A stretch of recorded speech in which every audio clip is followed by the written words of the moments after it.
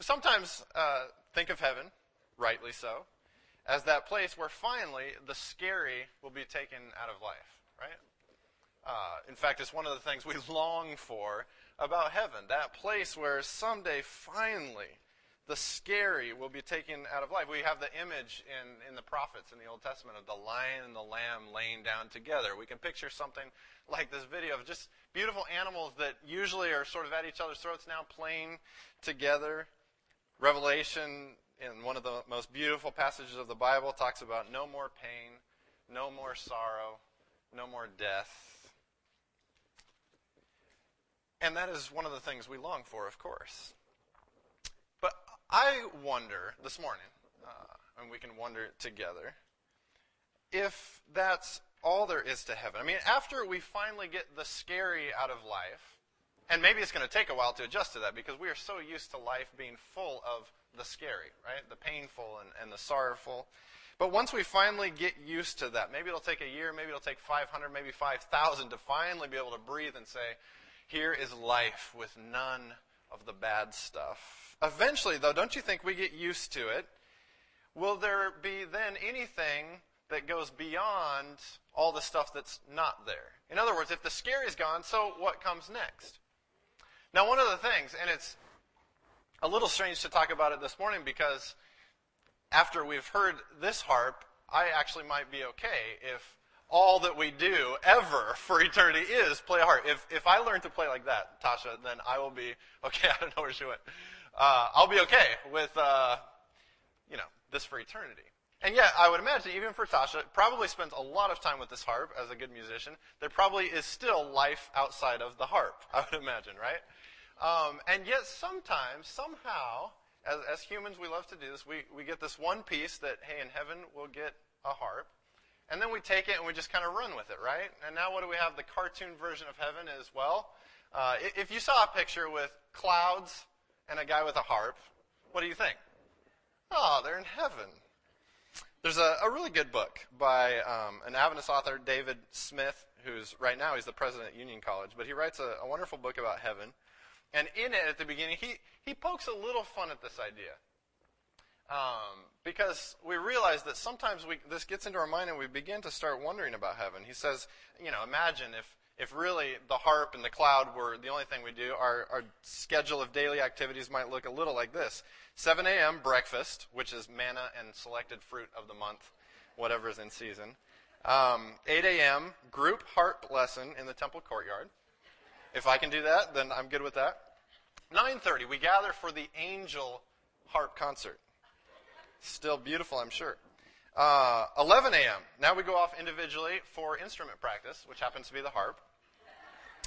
At noon, we have lunch. At 1 p.m., we have free period, which David Smith imagined means we're standing around in white ankle-length robes, sitting beside tame lions, and shielding our eyes from the glare of all those golden roads that just seem to be everywhere.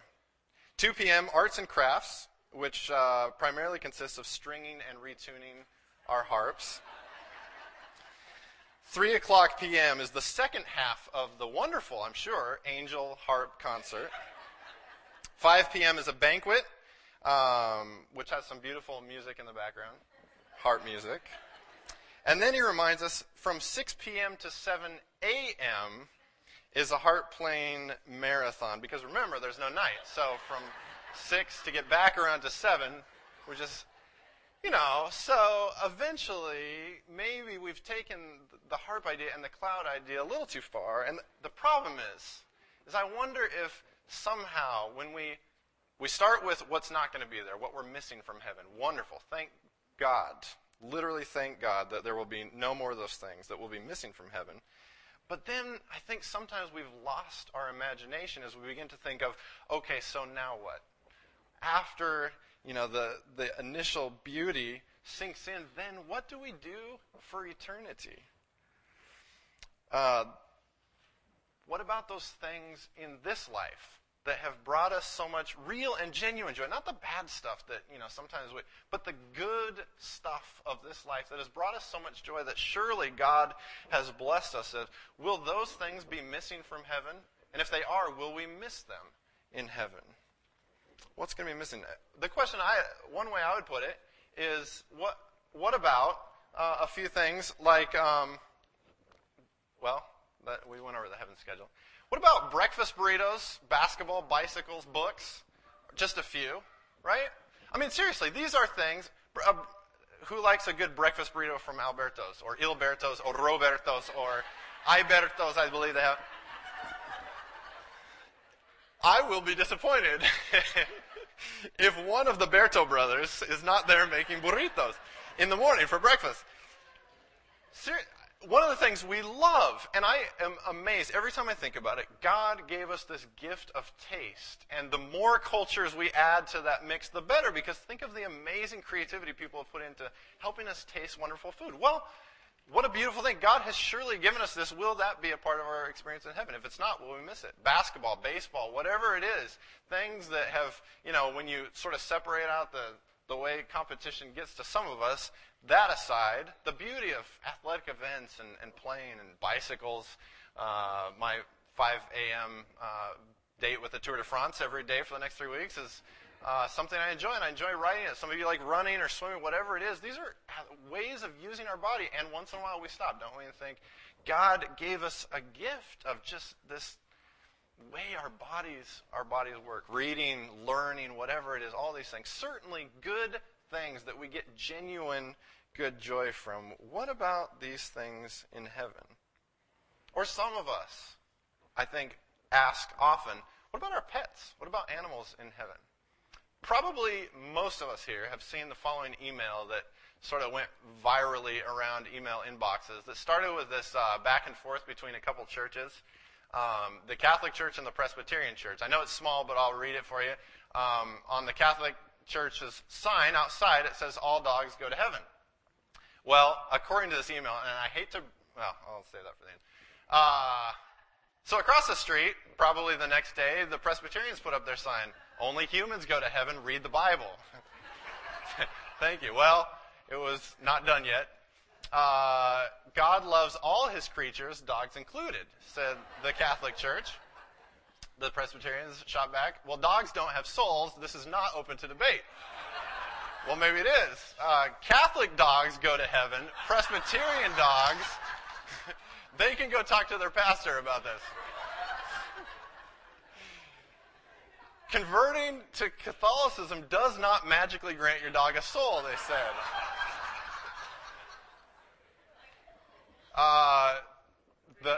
Can you read it? Yes, free dog souls with conversion, say the Catholics. Right? Dogs are animals. There aren't any rocks in heaven either. And finally, all rocks go to heaven, said the Catholics.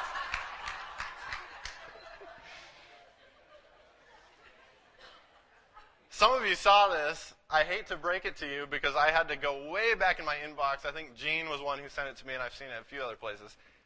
It's one of those internet things that is fake. This didn't actually happen, so I need to put that out there. You can create those very easily on the computer. But it was still a very fun thing. I wanted this one. Some of the questions we're asking today are difficult. This one I can answer quite easily. Dogs, yes. Cats, no. So, no. Just kidding. But more realistically, more seriously, this is Julian, who is my brother, and this is Dow, who is his best friend. I happened to be there when we found Dow, but then Julian moved away from where I was living, and he took Dow with him. And these guys are inseparable now. And some of you who are pet owners, dog lovers, cat lovers, fish, I don't know if you can get attached to fish, but whatever you are, some of you know that we as humans can become very, very attached to our pets. And if you've lost a pet before, it's painful. It's real. And we're encouraged in counseling classes that, indeed, humans can form sometimes an even tighter bond with their pets than with humans. So it's a very real thing. My brother loves Dow.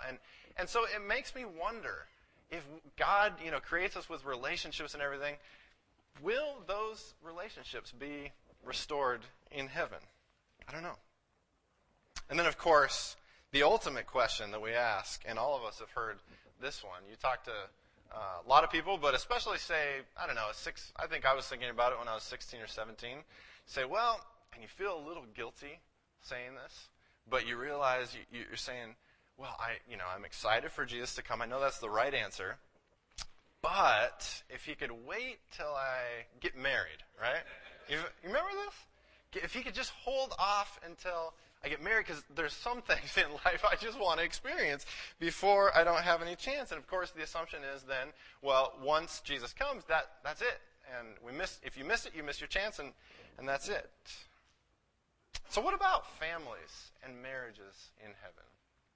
These are interesting questions, and I'm interested in them, and I was asked to talk about them, so we're doing that today. But I want us to go, and for our scripture this morning, if you have Bibles, take them out, and turn to Matthew chapter 22. So you know already, we're headed straight to the text that is always the one we think about when we ask, especially that last question, what about marriage in heaven? We're going to look at Jesus talking about this, but we're also going here because I think we're going to get a principle in here that is going to help us with some of the other questions we're asking, especially as we think about heaven for a couple more weeks. Matthew chapter 22, go all the way to verse 23 is where we're going to start. But a little background, Matthew right here is in the middle of telling us about a number of major confrontations Jesus is having here at the temple. It's towards the end of his life and his ministry. Things are getting intense. He's going to battle in words with the Pharisees a number of times, and in the midst of that come the Sadducees. We don't hear a ton about the Sadducees in the gospel because Jesus actually has more interaction with the Pharisees, probably because Jesus actually has more in common with the Pharisees than some of these other groups. But regardless, the Sadducees were one of the more conservative of the Jewish sects. They're made up mostly of the wealthier, we think, made up mostly of wealthy, landowning people. That conservative mean they like to sort of preserve the status quo, the way things are. Because the way things are was working quite well for them. Thank you very much. So we like things to stay this way. One of the theological ideas that they were very resistant to, and even at times we'll see made fun of, was this idea that this belief that there would be a future resurrection. They didn't buy it. They couldn't wrap, whatever it was, they didn't believe in it. For them, blessings from God, or what they might call salvation, simply meant in this life, live long and prosper, and have many children to carry your name on, because the future of you was really in your generation. So no future life, but blessings from God come in. Live long, prosper, have many children to carry your name on, but no resurrection in the end. So important for us to remember this, and Matthew's going to remind us right at the beginning. So, verse 23 of Matthew 22. That same day, the Sadducees, who, by the way, say there is no resurrection, came to Jesus with a question. Teacher, they said, Moses told us that if a man dies without having children, his brother must marry the widow and raise up offspring for him. Now, there were 7 brothers, they said. There were 7 brothers among us. The first one married and died, and since he had no children, he left his wife to his brother, as was the custom. The same thing happened to the second and the third brother, right on down to the 7th. They all died and left the widow with no son. Now then, at the resurrection, whose wife will she be of the 7, since all of them were married to her? Now, let's stop for a moment. You get what they're asking, right? Old Testament law says it's so important for the generations to be passed on. This is how you continue generation. You need a son, that if a woman dies without having that son, or if a man dies without having a son that will pass on his name, then a brother's got to come in and step up and provide that for him on behalf of the brother. So this, of course, happened over and over, and it never worked. The original man never had that son that was going to carry on his name. It's a disaster for Old Testament times. Now, let me ask this. When the Sadducees come to Jesus with this question, is this a genuine question that's been keeping them up nights? Right? So what happens, Jesus, when this poor married woman now, we just, please help us with this. Is this a sincere question on their part? No, right? After all, they don't believe in the resurrection. In fact, what's their point here? What are they trying to do with Jesus? They're trying to trip him by showing the absurdity of this belief in resurrection. hey, we all agree in Moses' law, they're saying, right? So Moses' law says, hey, you can have this situation where a woman now has been married 7 different times. How in the world are you going to work out this thing in the resurrection if now you have a woman with 7 husbands? We know that is not proper. So resurrection, it's absurd. That's what they're trying to say to Jesus. It's just not compatible with Moses' law, this idea of resurrection in a future life. So I think it's important, before we read Jesus' answer, let's remember, Jesus is not talking to, this genuine, humble couple that's married and comes up and says, Jesus, please tell us, we've been wondering this, what is going to happen in the future? He's talking to some Sadducees who are trying to trick him and show the absurdity of the idea of resurrection, okay? So here, verse 29, Jesus replies to them this. Here's Jesus' answer. He replied, you are in error because you do not know the Scriptures or the power of God. Strong words for the Sadducees. Verse 30, at the resurrection, people will neither marry nor be given in marriage. They will be like the angels in heaven. Okay, let's stop again. By the way, remember, do you know something else that the Sadducees don't believe in? Angels. Okay, so that's interesting. I wonder if there just might be a twinkle in Jesus' eye, or possibly an edge in his voice of sort of frustration as he's answering these Sadducees. He knows it's not a genuine question. He knows he's in the midst of trying to be trapped. And in fact, they are attacking this beautiful idea of resurrection. And so he answers their question by saying, well, in the life to come, people are actually going to be more like angels, to the Sadducees who don't believe in angels. In other words, Jesus answers a very tricky question about something that the questioners don't even care about, something they don't even believe in, by referencing something else that they also don't believe in. You hear what Jesus is doing here? And it seems to me what Jesus is doing is he's trying to set aside this distracting, tricky, underhanded question that they're asking about untangling complicated human relationships. They're asking about that, and Jesus is setting that aside and saying, let's put that to the side and get to the heart of what you're actually talking about. Let's get to the heart of the matter. So Jesus continues. Here's where he goes. Verse 31, the heart of the matter. But about the resurrection of the dead, Sadducees. He's not going to avoid this question at all. Have you not read what God said to you? I am the God of Abraham, the God of Isaac, and the God of Jacob.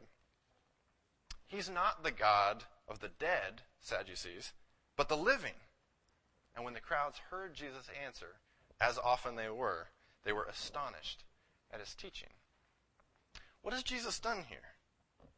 Here's what Jesus is saying at the end of this exchange with his challengers. He knows they're not interested in the complicated parts of marital laws. They're actually being cynical about what? About the resurrection. About the life to come. Which was easy for them, being Sadducees at the top of the heap. They didn't need a life to come, apparently. They're being cynical about that. So Jesus says to them, don't you remember what God said to Moses at the burning bush? He didn't say, I was the God of Abraham, Isaac, and Jacob, rest their souls. Those were good guys. Jesus is saying, what God said to Moses is, I am the God of Abraham, Isaac, and Jacob. Death doesn't have the last words, Sadducees. God was saying to Moses, I am the God of Abraham, Isaac, and Jacob. Yes, they're gone, but death does not have the last word, and they will be alive again, and I will be their God then. I am the God of the present. I am the God not of the dead, but those who live and will live. God made a promise, a covenant to those people, Abraham, Isaac, and Jacob, and God is always faithful and will keep his promises. Though you may die, you will live again. That's Jesus' point. That's what he really cares about. You don't know the Scriptures, and you don't know what? The power of God. The power of God that was there at that burning bush when God said to Moses, I am the God of Abraham, Isaac, and Jacob, and I can rescue you now, and you will have a future. The God that was there with Jeremiah when he said to the people, yes, things are not good now, but I know the plans I have for you. Plans for your future, plans for hope. That's Jesus' point. God's purpose has always been, from the beginning, for all creation to experience life with God. Life in all of its fullness. Life as God intended it to be from the beginning in creation. And God is faithful, and God is powerful, and He will see that promise through. That's what Jesus is trying to say. God is faithful, God is powerful, and you have hope and a future. That's His point. So, now, I haven't answered the question that's on our minds, right? What about marriage? It's important that we look at that text because I think it is important to realize, because often this is our one text, and some comments from Ellen White. This is our one text that we say, okay, so marriage is out. No, we're going to be like angels. No one will be given in marriage or anything. And that might be true. But it's also not the main thing Jesus is addressing. So I think we need to be humble as we look at that text. Now the question, what about marriage? Here's my answer. I don't know. I don't know. I don't know that we should be too confident when we start talking about the details of heaven. One of the things I do know is we do have some things in common with the Sadducees. And that is that we do have a way in our world of complicating our relationships, don't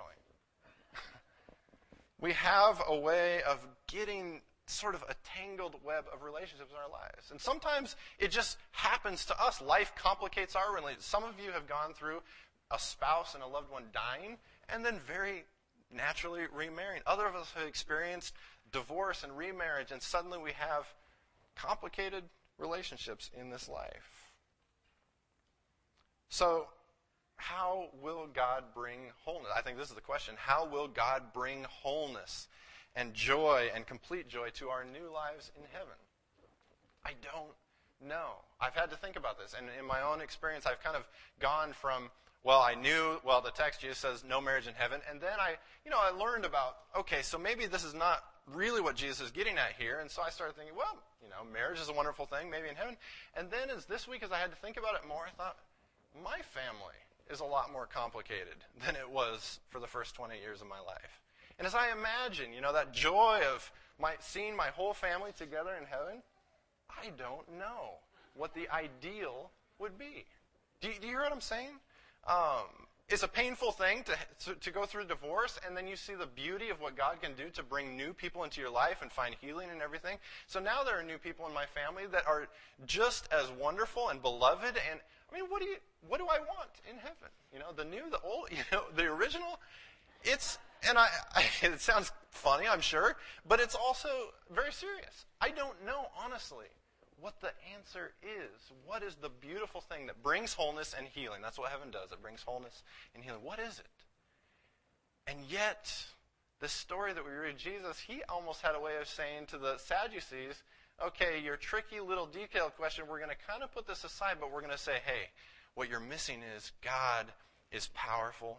God keeps his promise to bring wholeness and healing to the whole world. God will work it out. God will find a way.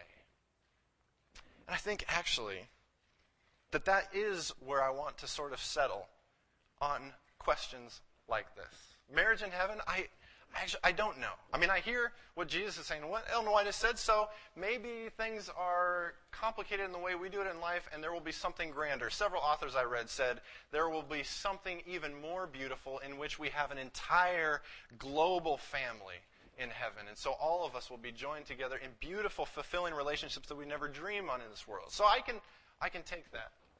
But I also know that whatever God has in store is going to be beautiful, and it will be healing, and it will be wonderfully complete in its joy. And so I think actually the same thing goes for pets, for burritos, breakfast burritos, for bicycles and books. All these things stem from the emotions, the creativity, all those beautiful things that God put in us as humans. And remember what he said about it. Well, I could have done better. Some of you shared that. Someone shared that in worship here a few weeks ago. No, he said, I think it was Chip. No, he said, it is very good. The way you taste that burrito, the way you can ride that bicycle, the way you bond with your pet, it's very good. So I imagine if it was very good in creation and God is putting together the new life, there must be some way that there is a connection to that. There is something that will be very good or even better and more complete in heaven. So maybe if you're looking for an answer, I might say, hey, if there are things that bring you genuine joy in this life and that's something you desire in heaven, go ahead and imagine it there, because if it's not there, I don't think we'll miss it, because God will have something even better and even more complete and even more full of joy in its place. I think here's the bottom line. There's this beautiful psalm that Pastor Julio shared with us at the beginning of worship. Psalm 16, verse 11. The psalmist says, very simply, "In your presence there is fullness of joy. In your right hand are pleasures forevermore." In your presence there is fullness of joy. In your right hand are pleasures forevermore. And sometimes I think as humans, especially humans that are surrounded by the culture we have, we'd like someone to give us a bright, shiny brochure and list out all the fun stuff we're going to get to do and ride on animals and, whatever your sort of like dream is, we want that brochure. Here's what heaven's going to be. It's going to be this great fantasy land and I want to be there. And yet when we stop and think about truly what is heaven, it's that place where in God's presence there is truly fullness of joy. At God's right hand there are pleasures that we cannot imagine forevermore. Heaven is an invitation, not so much to, hey, you get a great mansion and all the ice cream you could ever eat. Heaven is bigger than that. Heaven is bigger than that. Instead, it's an invitation that's so much more appealing and so much more irresistible. It's an invitation to life lived as it was always meant to be from the beginning. No more hunger, no more hurting, no more selfishness, no one left out, no suffering, no death. But not only what's missing and what's left behind from this world, but also what's there. Love always present, fully. Perfect, deep down joy. Companionship that's unimaginable. Learning, generosity, play that is truly free and full of happiness and joy. What God has in store is wonderful, wonderful joy. The joy that was intended for humanity. It's not something totally detached and foreign to this world. It's something that will affirm and reflect all the things we have in this world. In God's presence, there is fullness of joy. And at God's right hand, there are pleasures forevermore. Whatever the details, whatever the intricacies of eternity with God, I want to be there. And I know it will be something that brings us more joy and happiness than we can ever imagine.